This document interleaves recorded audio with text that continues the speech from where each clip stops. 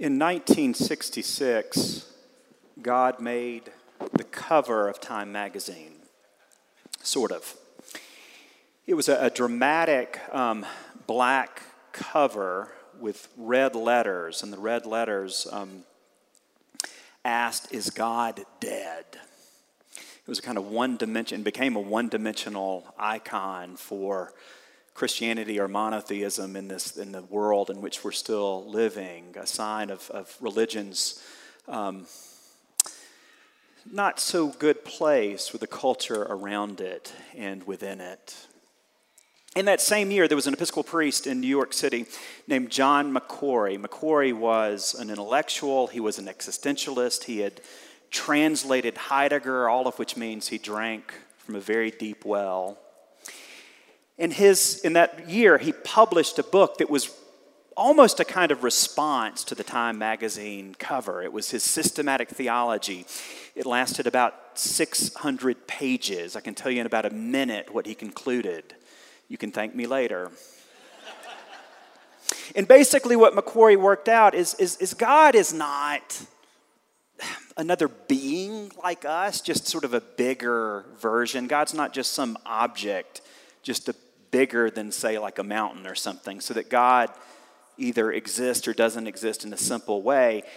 Macquarrie worked out over those 600 pages that God is being itself, that all existence owes its reality and its being to God who is being, so that if being didn't exist, we wouldn't.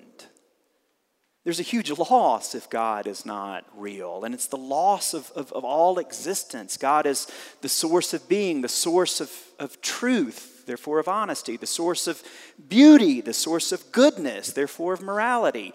All of that is undergirded by this being that is unfathomably large, mysterious, and everywhere.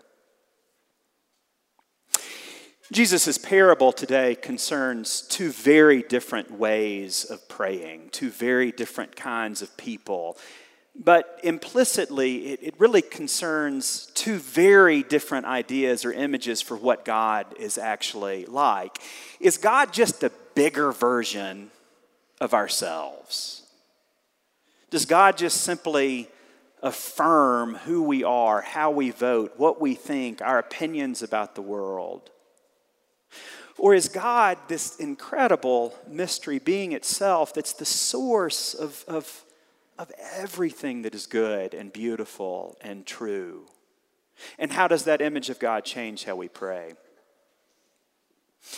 The Pharisee comes from a larger group of Pharisees. In the Gospels, the Pharisees and Jesus do not get along well. Although underneath the surface, they're somewhat similar, at least in this regard. They're both interpreters of the law, how to apply it to daily life, what it means. So Jesus and the Pharisees are often arguing, using the same means of argument, but reaching very different conclusions. Here, this Pharisee is someone who's gone into the temple to pray, and the first words out of his mouth are, "Lord, I thank you that I'm not like other people.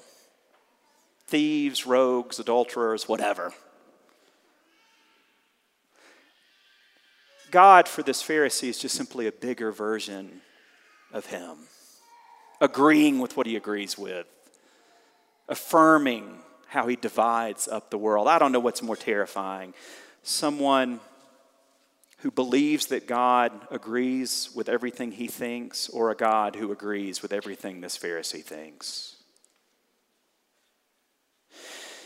He, on the outside, is in the temple, upholds the law, tithes, etc., prays, but on the inside just divides up the world according to his beliefs and feelings and such.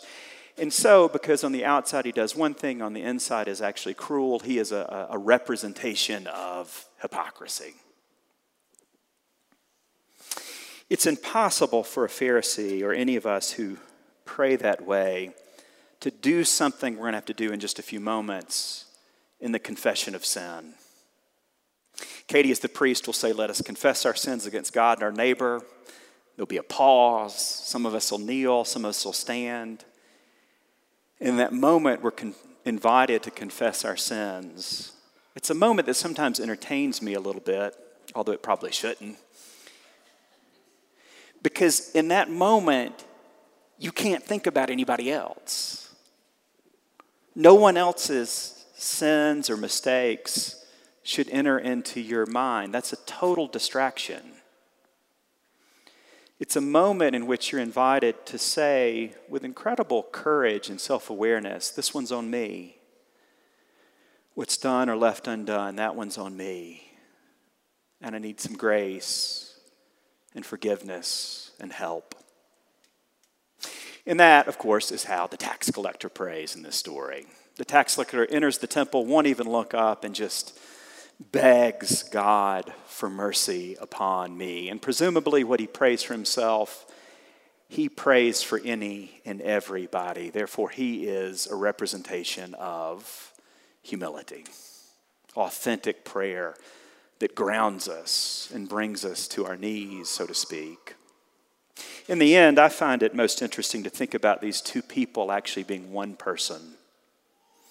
Anytime we pray, there's a spectrum where our prayers can land depending on what's within us and how we're viewing God. And that spectrum, of course, is the spectrum from hypocrisy to humility. But the danger is always there for religious folk who come to cathedrals like this. We come to this cathedral in order to learn how to pray. And more than that, we come here Sunday by Sunday, burial by burial, weekdays, in order to figure out who God is, which is not a quick process. It takes a long time to figure out who God is ultimately. And we come here, therefore, to remember that God is being itself unfathomably big, the source of all truth, beauty, and goodness. And in Jesus Christ, being itself is personal, intimate, and loving. So, pray here, pray everywhere. Pray for yourself, pray for everybody.